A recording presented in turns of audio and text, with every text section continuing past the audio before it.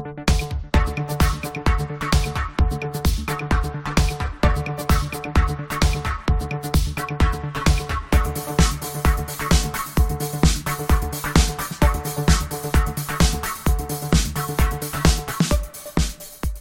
and welcome to the latest episode of the Odds On podcast, your home of football and sports betting.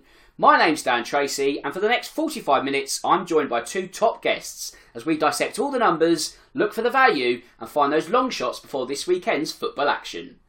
As I say, it's not just me on the show today, so before we start waxing lyrical about wagers, let's get the introductions out of the way. This week it's a little different as James is on holiday, and it means that Jamie is running the channels on his own. So Jamie, how have you been this past week?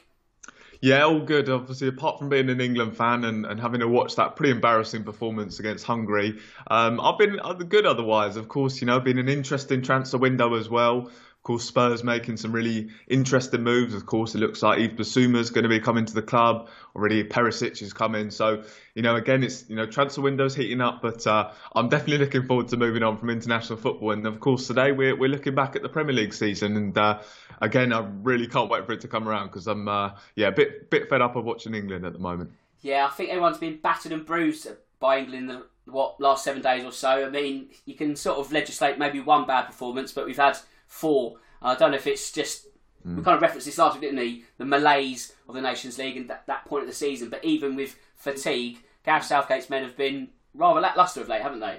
Yeah, I mean, they're just going to, you can just tell now, unfortunately, with the World Cup being moved to Christmas, you just know that England are going to ruin Christmas. But yeah, it's just very difficult to watch, that football at the moment. Of course, I think it's been great the way that he's got us through those tournaments and, to a final of the Euros, the semis of the World Cup. But I think, the style of play at the moment is what's really missing. I think there just seems to be kind of no identity to this England team. We keep seeing chopping and changing between formations, between different players. Of course, the squads continue to change. For me, I want to see kind of a set formation, a set style of play. I think that's what's most important.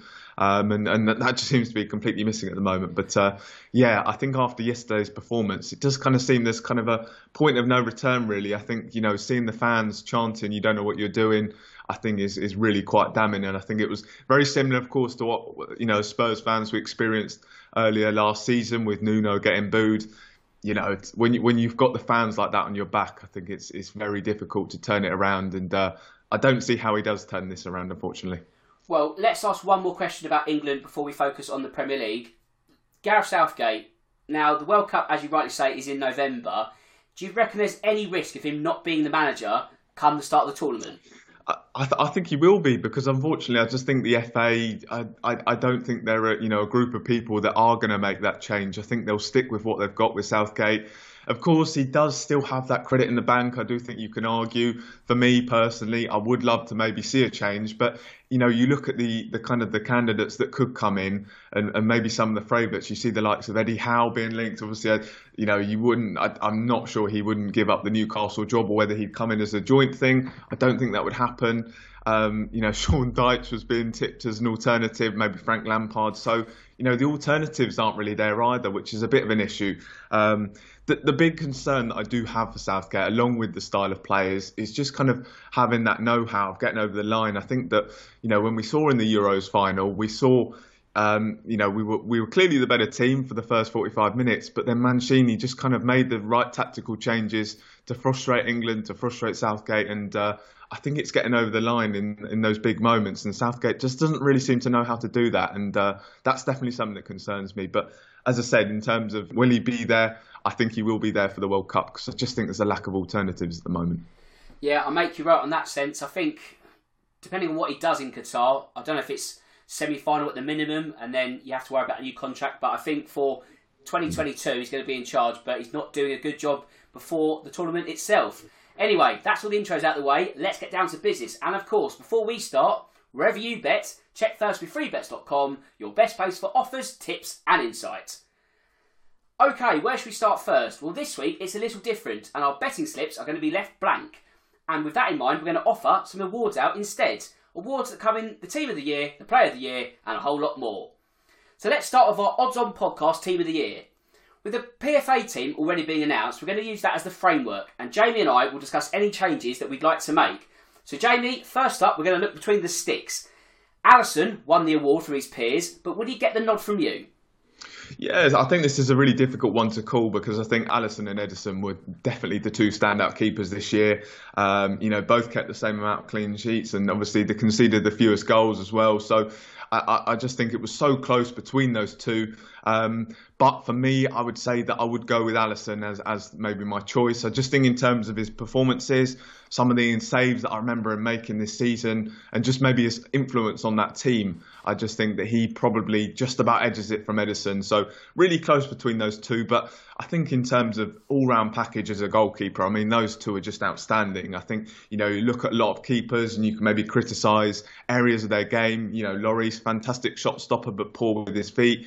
De Gea, certainly you can have criticisms of him and some of his game, but with these two, Alisson and Ederson, you just can't really find too many faults with them. So yeah, I think those two have been brilliant this year. I'm just going to give it to Alisson in the end. I think Ramsdale was maybe another interesting shout, but I think in the last couple of months he seems to have tailed off a little bit. I mean, he had a fantastic year and proved to be a good signing for Arsenal, but as I said, just tailed off towards the end. So for me, I'm going to go for Alisson for this one. I think, it's almost a toss of the coin situation between Ederson and Alisson. When you look at what they conceded as a team, 26 for City and Liverpool, so that's the same. Ederson played 37 matches, Alisson 36. So if you were to pick either, I don't think it's a bad decision. You've got to pick one. So I think Alisson, as you rightly say, just edges it. But really, when you look at those two and the rest, maybe honourable mentions to Hugo Lloris in the second half of the season, Ramsdale as well. But Jamie, is it fair to say that the two Brazilian goalkeepers are kind of a class apart from everyone else? Yeah, for sure. I mean, as I said, it just kind of seems like their all-round game, there's no real faults to them. And as you said, I mean, look, Brazil obviously got a really difficult choice there in picking their number one. They do as well seem to be kind of leaning towards Alisson as that number one choice. So, maybe that does say a lot. But as I said, very little faults between these two. And, keepers can produce some very big moments. I know a lot of them are very underrated. I mean, for me, Alisson, I would say probably was maybe, difficult to not see him get nominated to be Player of the Year. I think some of his performances have been outstanding. And, to concede only 26 goals, I think is a really good achievement. To keep the number of clean sheets that he did as well was really impressive. So, yeah, the keepers never really get quite the praise that they deserve. But for Alisson and Ederson, I mean, these are two outstanding goalkeepers for sure. Okay, that's the goalkeeper sorted. Let's now focus on the defence. First up, we have Trent Alexander-Arnold and João Cancelo. Now, Jamie, do you have any other suggestions for our fullbacks? I'd say no. I think that these two were just the two outstanding just outstanding players this year. I think Trent was back to kind of his best. I think last year or the year before, he did maybe have a difficult year and obviously lots of criticism of him. But for me, I think he was outstanding this year and showed again, the growing influence of fullbacks in the modern game. And, you see the way they're able to create chances. Of course, he was second highest for assists this season with 12, which is really incredible. He created the second most chances in the league, which again, for a fullback, is just incredible. Produced the second most crosses. So, a guy who's just had such a great influence going forward in Trent. He's been brilliant. And then Cancelo as well. Of course, he's been maybe moved over to the other side. I think that's been something that has been really impressive. Of course, he naturally is a right-sided player, but to go and fit in on the left side as well, equally as comfortably, is something that's really impressive as well. So, he had the 12 most attempts in the league, which for a fullback is really impressive as well. So, those two attacking wise and even defensively have been really good. I know lots of criticisms of Trent defensively, but if you look at some of his stats, they're actually still really impressive. So I think that he's criticised a lot for that, but I think, harshly so. But for me, these two are certainly the standout fullbacks in the league, if not Europe. Yeah, I can't argue with that at all, really. I mean, you look at Trent Alexander-Arnold and the criticism that comes with it, I guess that's by his own very, very high standards, that if things have slightly dropped off, then I guess there's kind of crisis in the sense that, why is not hitting that same level? But people forget it's a very high level. And as for João Cancelo, as you say, switched over to the other side, makes it even more impressive of what he'd done. I know he scored a couple of great goals, one against Newcastle, I remember, in that 4-0 win for City at St James's. Just kind of shows his all-round game. If we were going to be really critical, I think sometimes with, best 11s, you might want to have perfect positions. So if you were going to say that João Cancelo actually is a right back and we can't have two right backs, you'd have to look for a left back. So Andy Robertson, But I think in doing that, it would be incredibly harsh on João Cancelo not to be in the team of the season. So that's 2 of the defensive 4. Let's move on to our centre-back pairing now. The award for the PFA went to Virgil van Dijk and Antonio Rudiger. So that meant there was no place for Aymeric Laporte. Would you make any changes, Jamie, as far as our odds on 11 is concerned? Yeah, I mean, look, I agreed with obviously the fullbacks and the goalkeeper, but I think this is where I'd maybe look to make some changes. I think Van Dijk, for me, has to be in it. I think he's had an incredible season, keeping 21 clean sheets in the games that he played. So, of course, he makes it in. But for me, I'm actually going to partner him up with his Liverpool teammate Joel Matip. I think he had a really good season for Liverpool. Although Van Dijk always seems to get all the plaudits for kind of Liverpool being so good in defence, I think that Matip had a really good season this year and was also really crucial for them. They only conceded 21 goals in the 31 appearances he made.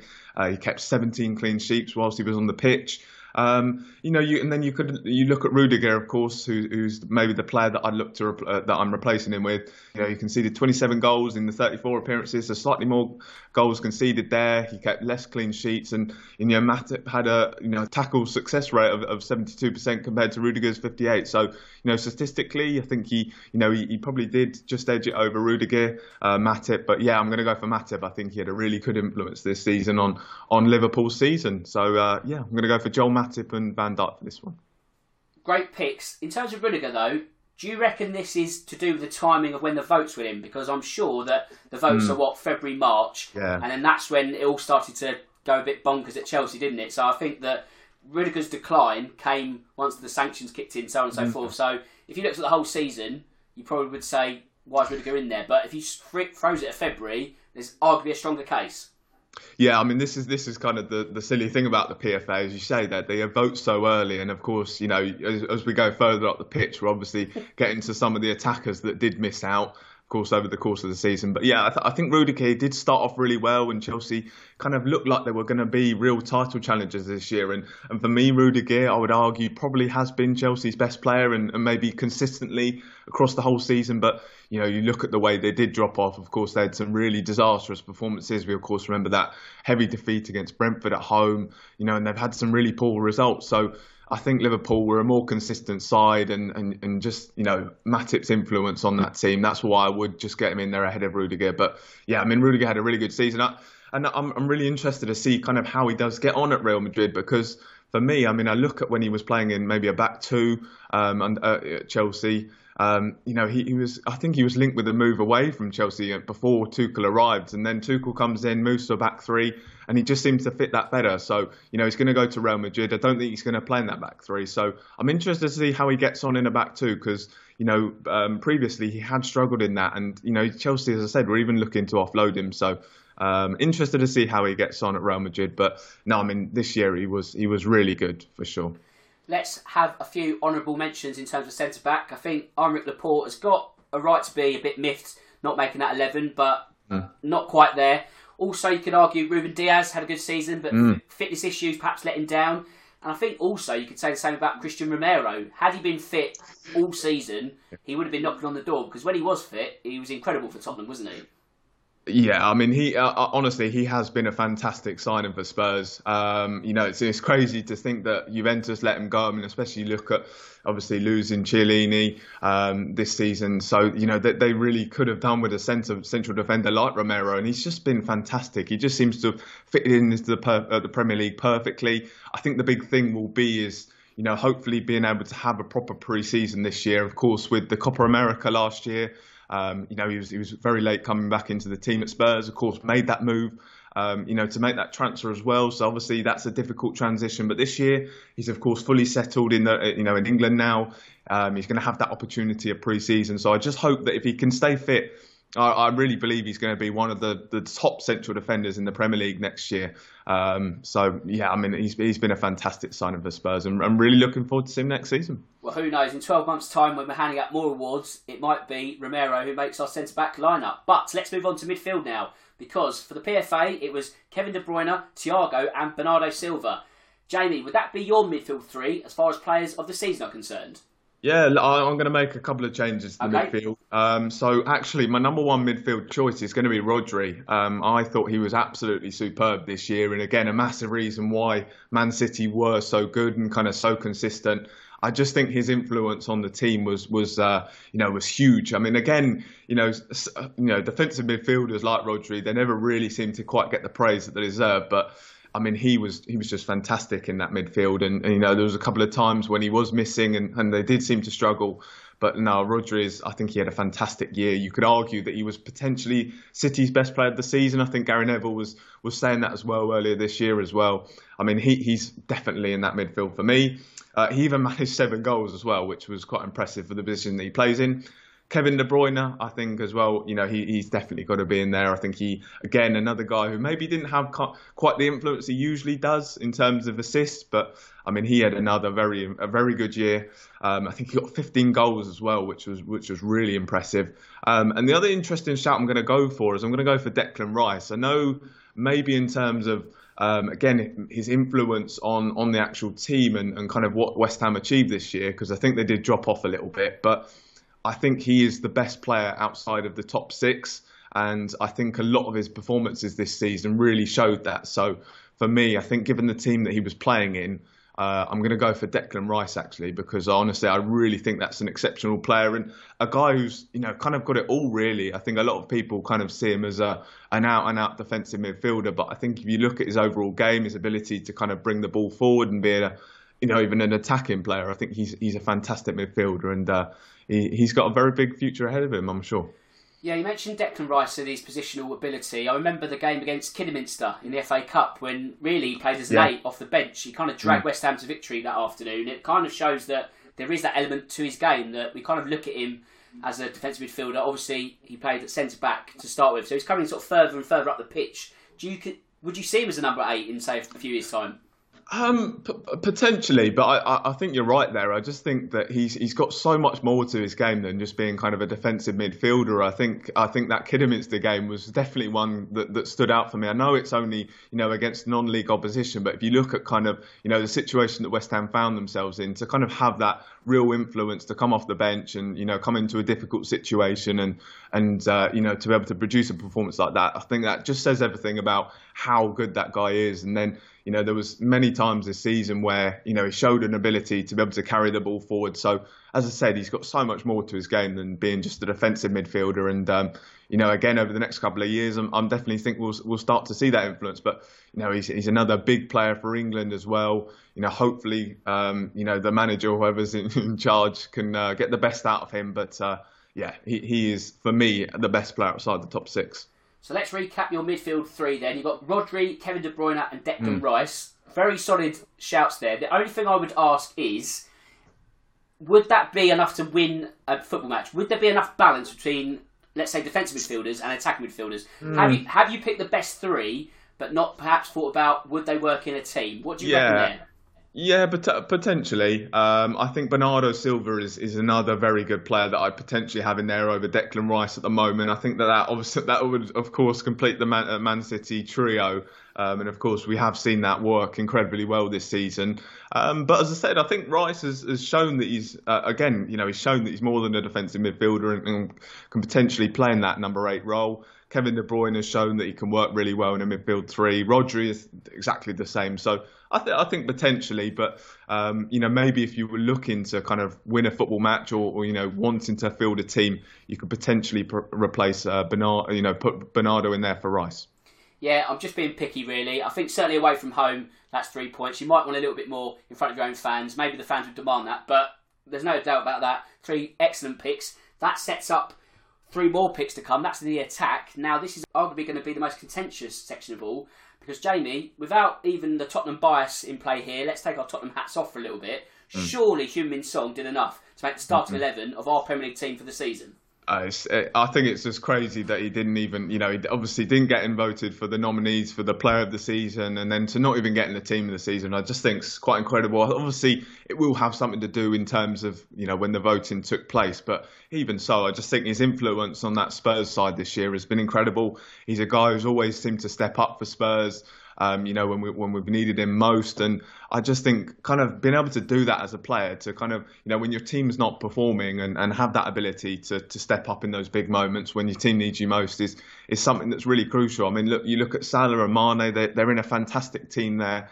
And obviously they've got other players who could step up. But for Spurs, Son is always often the guy that has to have all the pressure on him. So I think even more so, that's impressive. But, to score, what was it, 23? I think it was 23 goals or so, without scoring a penalty as well is something that's really, really impressive. So, I mean, he's got to be in it. But and I'm also going to go fully Tottenham bias as well. And I'm actually going to throw Harry Kane in the mix. I really genuinely believe he deserves, his second half of the season performances, for me, merit him being in that team as well. Of course, if you look at who else made it into the PFA team of the year, of course, Mane, who I think has had a fantastic season. Cristiano Ronaldo, I think is the guy that I'd look to maybe replace, or Harry Kane to come in for him. Of course, if you compare the two, of course, Ronaldo, he did get one more goal than Harry Kane, but Kane got 9 assists to Ronaldo's 3. So, for Kane again, for Spurs, I think that the big thing is that Spurs kind of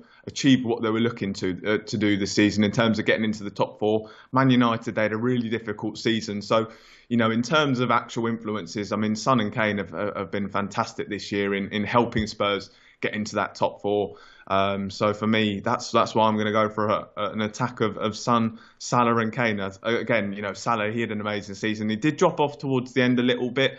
And maybe could have had a bit more of an influence in helping Liverpool get over the line, but even so, I mean, he's been fantastic throughout the course of this season. So I'm going to go for an attacking 3, maybe a slightly biased attacking 3 of Son, Salah, and Kane.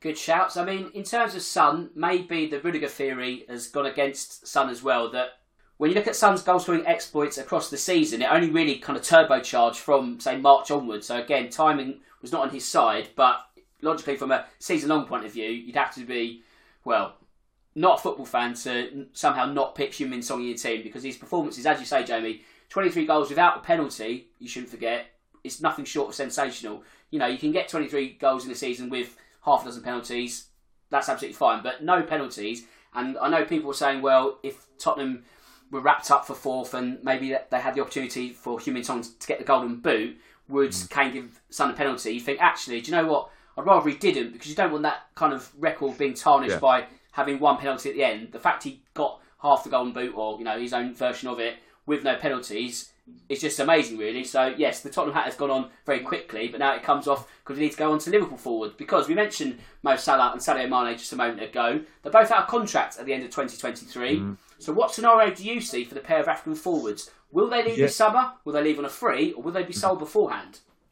Yeah, I mean, that's going to be a very difficult one with Salah. I mean, I do feel with Salah, I think he'll end up signing a new contract. I can see that. I think the big thing for Liverpool is obviously they've got this thing with not breaking their wage structure. And I do think that's a good way of operating, especially when you're as good at recruiting as they are. Of course, they do seem to have already replaced Mane with amazing replacement in Luis Diaz. So, again, they haven't had to break their wage structure, and they've got in a guy who's equally as good as Sadio Mane, in my opinion. So they've done very well there. But it'll be interesting to see what they do with Salah, because I think that's one you can't really replace. I just think he is that good. I just don't see who they're going to be able to bring into that team who's going to have the same influence. So, they're going to have a very tricky decision there do they go and break that wage structure to keep Salah? For me, I think they've got to do that, because I think he's just so good. And as I said, I think Salah will end up staying, and you can see Mane potentially or definitely leaving for Bayern Munich this summer. Yeah, I think it's kind of stick or twist on both fronts for Liverpool. I think if you had to lose one, and it's a really difficult decision, Sadio Mane is probably the one you would ship off. It's not because he's a bad player at all, but say the budget has to go elsewhere to keep Salah, you may feel for the greater good that the Egyptian stays. Obviously, Darwin Núñez has come in, so that allows Liverpool to slightly revitalise their front line. Luis Diaz has future-proofed any Mane departure, so that's kind of the evolution's happening already. So I think you're right, Jamie, in the sense that Salah will put pen to paper. There's been a bit of dalliance over whether he will or not, but I think he's revered at Liverpool. Why kind of move on? They're at their absolute best, really, aren't they? So. Yeah, it's a tricky one as well, because I think there's been also many kind of situations in the past where it looks obvious to give him the contract he wants, or a player the contract that he wants. But sometimes it can be very difficult, because you find yourself in a situation where you give Aubameyang 350 grand a week and you're paying a lot of money to a player who, perhaps then doesn't start producing the performances that you want him to. And then you're really stuck with him. And we saw the difficulties Real Madrid have in trying to get rid of Gareth Bale. Obviously, Arsenal having to pay off Aubameyang as well. So, it's a very difficult kind of situation to find yourselves in. Do you break that wage structure? So you've got to really kind of weigh up the risks. And I'm so interested to see what Liverpool do with that one. I mean, I don't think it's a guarantee that they're going to offer him that, because, they have been really reluctant. It's just whether they look and see if they can find someone who they can replace him with. But as I said, just that influence that he has, it's going to be so difficult to replace him if they do lose him for nothing. Okay, let's move on to the player of the season next. And with Mo Salah scooping the PFA and FWA Player of the Year double, can you look past him when we're handing out our own awards? I'm going to go for Heung-min Son. I really genuinely believe he was the best player this season. Again, you look at that, the goals that he scored, and scoring 23 without a penalty. I just think that is genuinely a fantastic achievement, especially for, someone who's perhaps not an out-and-out number 9. It always seems to go to kind of the top strikers in the league. And maybe you could argue that Son, now in modern day football, those forwards are basically strikers. But for me, I think what he's done this season in terms of no penalty goals, 23 goals, just a fantastic achievement, and obviously helped Spurs. I keep mentioning it as well, about Spurs getting into that top 4. That's what they were looking to achieve. He's playing in a lesser team than maybe Mohamed Salah is. And his influence to help Spurs achieve what they were looking to is the reason that I'm going to go for Heung-min Son.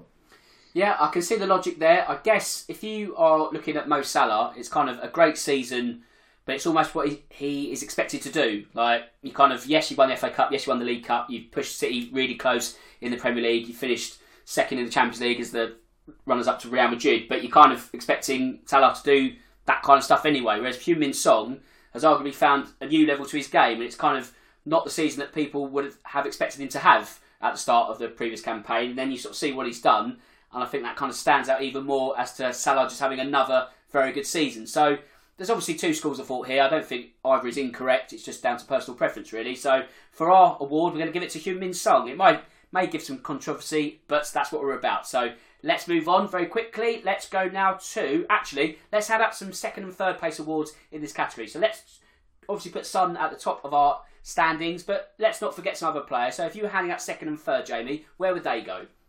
Yeah, I mean, look, I definitely can't overlook Salah again. So second place for Salah for sure. I mean, again, to win the Golden Boot and to win the Playmaker award is just a fantastic achievement. Of course, we saw Harry Kane do it last year. I wasn't sure whether too many players would do it again, but Salah, he's gone and done it the following year. It's a fantastic achievement, and again, he has had an amazing season, even though he did drop off a bit towards the end. So yeah, second place for Salah, and third place for me, I'm going to give it to De Bruyne. I think just over Rodri. I said Rodri was amazing this year, but I think De Bruyne to have he scored 15 goals. Like Son, none of them were penalties. He also got 8 assists as well. So not maybe his best season in terms of assists, but to have 23 goals and assists, I think is a fantastic achievement. Of course, helped City to win the league. A massive influence on that team. Created more chances per 90 minutes than any other player. For me, he's probably the best midfielder in Europe. So I'm going to go for De Bruyne as my third choice. Yeah, you mentioned De Bruyne. I mean, 15 goals, 8 assists, and that's not a classic De Bruyne season. This is below par. So, and it's still very, very good numbers. And I think to do that and still be leading Man City to a title charge and helping them get over the line, that shouldn't be ignored at all. So I think that's a very good shout for third. But next up, let's go to Manager of the Season, Jamie. I guess the criteria is always a little bit more flexible here. You could always look at the top of the table or someone who's done ones at the bottom. So with this in mind, are you going down the Pep Guardiola or Jurgen Klopp route, or are you looking further down? Yeah, look, I'm going to go for quite an interesting one. So I think on this award, you kind of base it on, what the manager is working with compared to what they actually achieved. And of course, Pep Guardiola and Klopp, they did fantastically well this year. But, they've got two outstanding squads. I don't think you take anything away from that. But yeah, I'm going to look elsewhere for this one, and I'm going to go for Eddie Howe for this one. I just think what he did with that Newcastle team, yes, of course, they had money to spend in January. But I think to kind of, where he took over, of course, when he took charge, they were 19th in the table. They were 5 points adrift after 11 matches. And they finished the season, I think, just outside the top half. They were 2 points off a top half finish, which I just think was a fantastic achievement for a team that look almost destined to go down. They got the recruitment spot. Again, I said they had money to spend in January, but they got it spot on, in terms of that recruitment. And they didn't go for, obviously everyone was going for the likes of Haaland and Mbappe that would come in, but they were really sensible with some of their transfers. And they brought in players that would, get them to the level that they wanted to be at again in terms of being able to start pushing up the table. And Trippier, Bruno Gomes, Dan Burn were all fantastic signings. So they got the recruitment spot on. And they started playing with a sense of identity as well. I think that was the big thing. Newcastle fans were obviously very critical of the way they played under Steve Bruce, but again, he kind of brought in a real identity. And that final home game of the season against Arsenal, you really saw what the fans kind of thought of the season they'd had. It was a real party atmosphere, and a fantastic achievement. To take them from 19th to almost finishing the top half is an unbelievable achievement. So I'm going to go for Eddie Howe as my manager of the season. Do you know what? I was going to go for Eddie Howe as well for pretty much every reason that you listed. I mean, I think the only thing that went against him is the sense that because he had the money, people looked down on him and said, well, it wasn't quite the Herculean task it should have been of getting a team from the bottom out to nearly the top half. But you still got to get that job done. And it doesn't matter if you've got 90 million or so.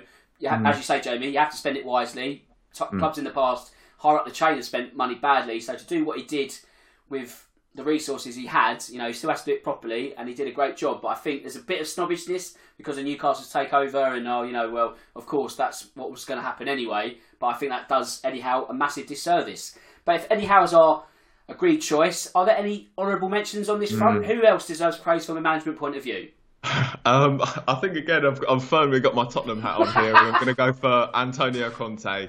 It's definitely an honourable shout. I think it's very fair to say as well, because of course, to take Tottenham from a side who were, it was a horrible position. I remember walking out of the game against Manchester United after that game, and it was just like, oh my goodness, we're in a horrible place right now. And so to kind of go from there after, I think it was early November, he took charge in a really difficult position. I think Spurs were quite a way off the top four. So to kind of get this team over the line, I think was an amazing achievement. And of course, even for himself, he's achieved some fantastic things in his career. Obviously, winning Inter Milan's first Scudetto title in 10 years, winning the title with Chelsea, also doing very well in the Italy job. But I think to kind of take that Tottenham team into fourth place was even for him was an amazing achievement. So he's definitely another honourable shout. And Thomas Frank as well. I think we'll get onto Brentford a little bit later on in the show. Maybe for another award, but he did a fantastic job as well to kind of, their first season back up in the top flight, and to finish 13th or so, I think was a very good achievement as well. Yeah, great shouts. I'll add Graham Potter to the mix. I think getting Brighton to a top half finish shouldn't be overlooked. Whether he's the next England manager, we don't know, but I think Brighton are certainly going in the right direction continually. They've not quite cracked their goal scoring code yet, but I think the football they're playing is very easy on the eye, and they're doing positive things on the South Coast, so let's not forget Graham Potter. Okay, next one is certainly open to interpretation, and that award is the biggest achievement of the season. So, Jamie, who is worthy of this one? Yeah, I've gone for a little interesting one here, or certainly one as maybe an honourable shout before I get into my actual award. I've gone for Palace taking 4 points off Man City this season. Nice. Of course, we saw them get a goalless draw at Selhurst Park, and they obviously won 2-0 at the Etihad. Of course, Patrick Vieira's done a very good job there this year. They've got a good young team there, so I'll be interested to see if they can get the recruitment right this year and or certainly in the summer. Be interested to see how they get on this year. So that's my honourable shout. But as I said earlier, with Thomas Frank getting my award as an honourable mention for Manager of the Year, I'm going to go for Brentford finishing 13th. I think, they were a side that I think a lot of people kind of maybe expected them to go down. And of course, it was their first top flight campaign in 70 plus years. So to kind of, and again, I think you look at that group of players that Thomas Frank had. I wasn't quite sure it was a group that was going to stay up. So to kind of finish 13th, just off the top half as well, I think was an amazing achievement. So yeah, I'm going to go for Brentford finishing 13th as my achievement of the season. That neatly leads into my one then, because I'm going to mention Christian Eriksen's return. Obviously, a fantastic fairy tale just for him to be, well, without being flippant, alive, really. But for him to be playing Premier League football is fantastic. For him to be playing Premier League football really well is even better. The fact that now he could be on the move to Manchester United or Tottenham just shows that he's not just make up the numbers or just happy to be here. He's still a very talented footballer.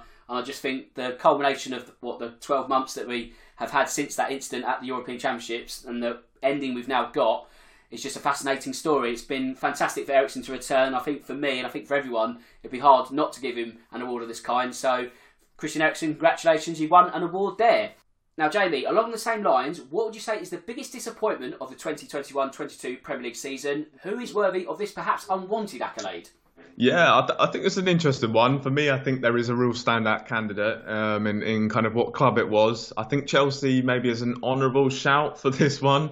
I think everyone kind of expected them, certainly I did as well. I think, again, even more so after the first couple of games, to really challenge for that title. But, they were well off it in the end. But I think that the real standout candidate here has got to be Manchester United. I think to have the transfer window they did, was they looked like they were a side that were destined to really go and challenge for that the title, but I mean again they were just so poor this year, and to finish sixth, just about scraping into the Europa League as well. Again, they finished second last year, and to make the improvements they did over the summer was really incredible. And of course it was their worst ever Premier League finish, to finish sixth on 58 points and 35 points off the top.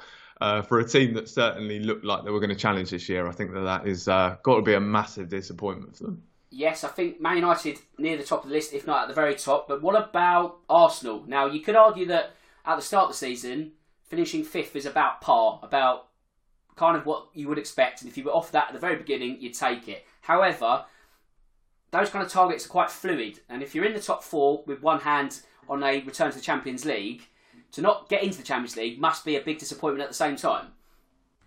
And of course, we shouldn't forget our good friends Everton, because although they did stay up eventually, they had a terrible season. For all the money they've spent, not just last season, but across Farhad Moshiri's reign of almost terror. What is it, 500 million? Now he wants to sell the club. It's not looking good for the Merseyside men going into next season. It's been a real disappointment on that front. So although they have stayed up and we have given Everton a bit of a kicking over the last, 20 episodes, I guess they'll be happy with survival, but it's not great at Goodison Park. But let's move into the transfer market now and focus on our best signing of the season. Jamie, who paid off their transfer fee and more in 21-22? Yeah, well, I'm going to go for an interesting one for this one. I'm going to highlight three from January as well. I think that these were probably definitely the standout ones. The first one, I think, is Luis Diaz. Again, I mentioned him earlier. He's been an incredible piece of business from Liverpool. He's going to come in straight away and be able to replace Sadio Mane, allows him to be able to leave and obviously be sold, which is important with, as you mentioned, his contract up next season.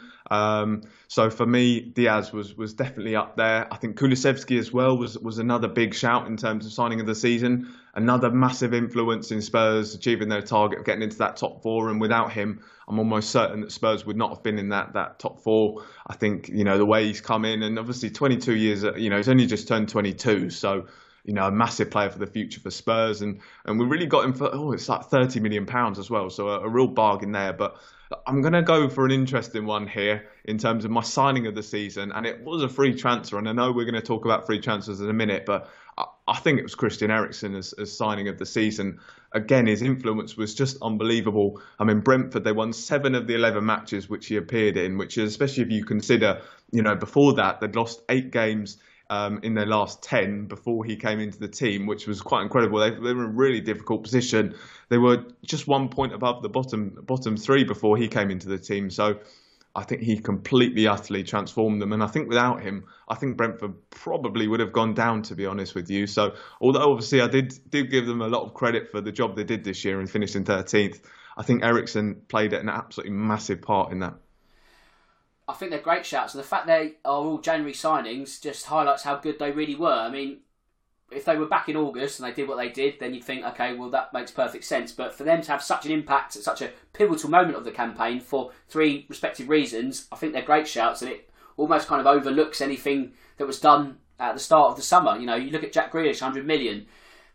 Yes, you could argue that it's a bit expensive, but he played a part in helping Man City win the Premier League. But did he have as much impact as the likes of a Diaz or a Kulusevski? Arguably not. So, you know, it's all about different criteria, and it's never quite an easy concept of, you know, that's the most value. It's always your own interpretation. But I think you're right, Jamie, in the sense that January business has been much better than what we saw in the summer. Then again, let's hand out some honourable mentions this time around. Perhaps a free transfer. What did the business for you? Yeah, I think obviously Eriksen was, as I mentioned, he was obviously an amazing piece of business to get him for free, and you know, I'd love to see him back at Spurs this year. I mean, obviously linked with Manchester United as well, so it'll be interesting to kind of see which team he picks. But yeah, I mean, in terms of free transfers, I think it's got to be Christian Eriksen was certainly the stand-up candidate. I mean, just in terms of general other transfers as well, I mean, I think the big one as well was Bruno Guimaraes at Newcastle, yes. Of course. Maybe obviously not a free transfer, but you know, maybe an honourable mention for another top transfer. I mean, he was, I think, you know, going forward, he's going to be unbelievable. I just remember watching him. Obviously, a game that stands up very much for me was the 2-0 win over Arsenal. I thought he was like unbelievable in that game. So, I mean, Newcastle have certainly got an incredible player there in Bruno Guimaraes. Okay, if we're handing out awards for good signings, we may as well get one ready for the flops as well. Jamie, the big question here is whether you can look past Romelu Lukaku's return to Stamford Bridge. I don't think you can, to be honest. I mean, look, the money they spent on him was unbelievable. Obviously, to get 8 goals in 26 games is really poor. You know, he lost his place in the team, didn't he? Obviously, there was a long period where Havertz was getting picked over him. I think he was just a really poor fit for Chelsea. He just didn't, you know, they obviously wanted to sign that centre forward, but he just didn't seem to fit into Tuchel's system really. And it's just incredible that 2 Premier League clubs have now spent over £75 million on him, and you know, he's twice been able to flop. And again, this is why I'm kind of looking at this Haaland transfer, and a lot of people are going absolutely crazy about it. But I'm very interested to see how he does fit into that Pep Guardiola system. So for me, I'm certainly not as sure about that Haaland's going to be the roaring success that everyone's saying he's going to be, because you only have to look at Lukaku and see, you know, just didn't seem to fit. Although it looked guaranteed goals, just didn't fit. And again, obviously they're looking like they're trying to offload him, but you know, they're certainly not going to get anywhere near that £100 million fee which they pay for him. So has to be Lukaku. Well, let's stay on the topic of the Belgian. Do you think he'll still be in Chelsea colours by the time the summer transfer window comes to a close? I think they're going to be creative and they will get him out the door. Obviously, it does look as though Inter are the strongest team, and obviously they're in a very difficult financial position. So, you know, it's going to be difficult to see that move happening. But as I said, I think they'll kind of be creative about it in terms of working around Inter's finances to kind of send him back there. He's just not a player that you'd want around the dressing room. He's not going to be playing very much next season. I don't hold any hope for him eventually coming good. So I think we'll see him definitely moved on. And I think there was some reports in Italy last night. I think it was Sky Sports in Italy that was saying that you know, that there was kind of a bit of confidence from Inter's side that they could get that deal done. Of course, they are looking at Dybala as well, Inter, but as I said, I think they'll be creative in getting him out the door, and they just have to, because you don't want an influence like that in the dressing room who's not playing, not in the team, doesn't want to be there. So I think he will move on. Of course, Lukaku is the most high-profile transfer flop of the season, but are there any more players that we should be highlighting in this particular category? Potential. I mean, you look at Varane. I mean, that obviously, again, that was a high-profile transfer, of course, but I think if you look at his record of obviously winning Champions Leagues, winning the World Cup, you know, I think it was a guy in 2018, I think a lot of people were saying was going to win the Ballon d'Or. So to see him come in and really be such a disappointing signing was a real shock for me. I thought he was just so good, he would have no problem settling into the Premier League, but he's been really, really poor. And yeah, it'll be interesting to see how he does get on next year, because last year he was really poor, and the injury record as well. He was, you know, missed a large part of the season for United with injuries. So you know, maybe not, obviously still a high-profile transfer, but a very, very poor one. Now, we shouldn't forget the men in the middle, and with Mike Dean now retiring, do you reckon, Jamie, he deserves a Lifetime Achievement Award, or as an official, will you be glad to say goodbye to him?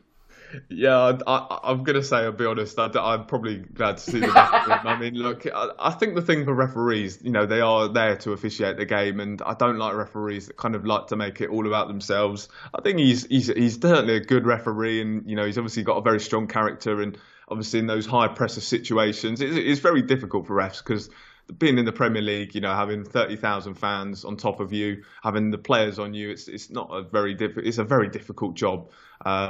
So to maybe have that character that he does probably does help him. But I think, the best refs are usually the ones that don't always try to make it about themselves. And Mike Dean's certainly a character that does like to make it all about himself. So probably best to see the back of him, unfortunately. Yeah, I'd have to agree. I think the best referees are the ones that go unnoticed. If you sort of don't really worry about the referee, they've had a good day on the field. Whereas Mike Dean liked to make it about himself a bit too much. Yes, it's good for a social media clip or two, but really just focus on the refereeing. I know him and Pochettino had that very verbal spat at Turf Moor. I'd love to know what was said, but it seemed to have almost broken the Argentine after that. So who knows? But Mike, thanks for everything, but we're not going to give you an award this time around. Which means finally, Jamie, this one is as open-ended as you like. Simply, what was your best moment of the season? Even if it's a Tottenham-related prize, what put the most joy on your face? Yeah, I'm gonna take my Tottenham hat off for this one. I'm gonna look elsewhere. I'm gonna go for actually the final day of the season. I just think going into that, I think it's been a long time since we've had almost everything to play for, and of course on that final day, everything was to play for. Of course, we had the drama of the title race. I mean, you had City going 2-0 down. I mean, at that point, it was just like unbelievable. It looked as though Liverpool might pull off the impossible, even though I think they were drawing against Wolves at the time. So you had the real drama in the title race. You, of course, had the battle for the top four going on. And then, of course, at the bottom, you had the incredible achievement of Leeds staying up. I think everyone kind of expected them to go to Brentford and not get a result because Brentford at the time were playing fantastically well. But they went and won. And, of course, Burnley didn't get the result they needed either at home, which I think, again, people were seeing Burnley being at home, they'd be able to get that result, but they didn't. So I just think how much drama there was on that final day. I think it was for sure it was the final day I'm going to give it to as moment of the season. Yep, I think the script writers did us very well on the final day. You couldn't ask for anything more, really, could you? My input, I guess I'll go with something a bit more general. I'll go with the season as a whole and stadiums in full voice. After a season of closed doors, I think it was great just to see fans celebrated. Now, I know fans went a bit too far towards the end, and everyone loves a pitch invasion, but when it gets silly, we've kind of crossed the line, unfortunately. But if you kind of look at the first 8 months of the season, I think just support being back and just everyone enjoying football again just made viewing football that little bit better. I know we kind of meshed through it and struggled through it during COVID and lockdowns and so on and so forth, but just for everyone to be back and supporting their teams and doing the same next season, I think is a great time for football. Right, Jamie, that brings us to full time, so I just need to do the admin. As mentioned before, if you're betting this week, make sure to visit the Free Bets website. And now I just need to thank my top guest. Jamie, thanks for your time and handing out some awards with me. No, my pleasure, Dan. Of course, obviously missing Premier League football already. I mean, it was an unbelievable season. Obviously, from a Spurs perspective, really happy that we're back in the Champions League. But yeah, obviously looking forward to it again. And I don't think we've got too long to wait until the season starts again. I think it's a little bit earlier this year. So for me, it certainly can't come soon enough. Absolutely. James is already on holiday. We're now going to take a couple of weeks off to rest and relax before a busy season ahead. We'll be back in July. And with that said, it just leaves me to say that my name's Dan Tracey. This is the Odds On podcast. And until next time, goodbye.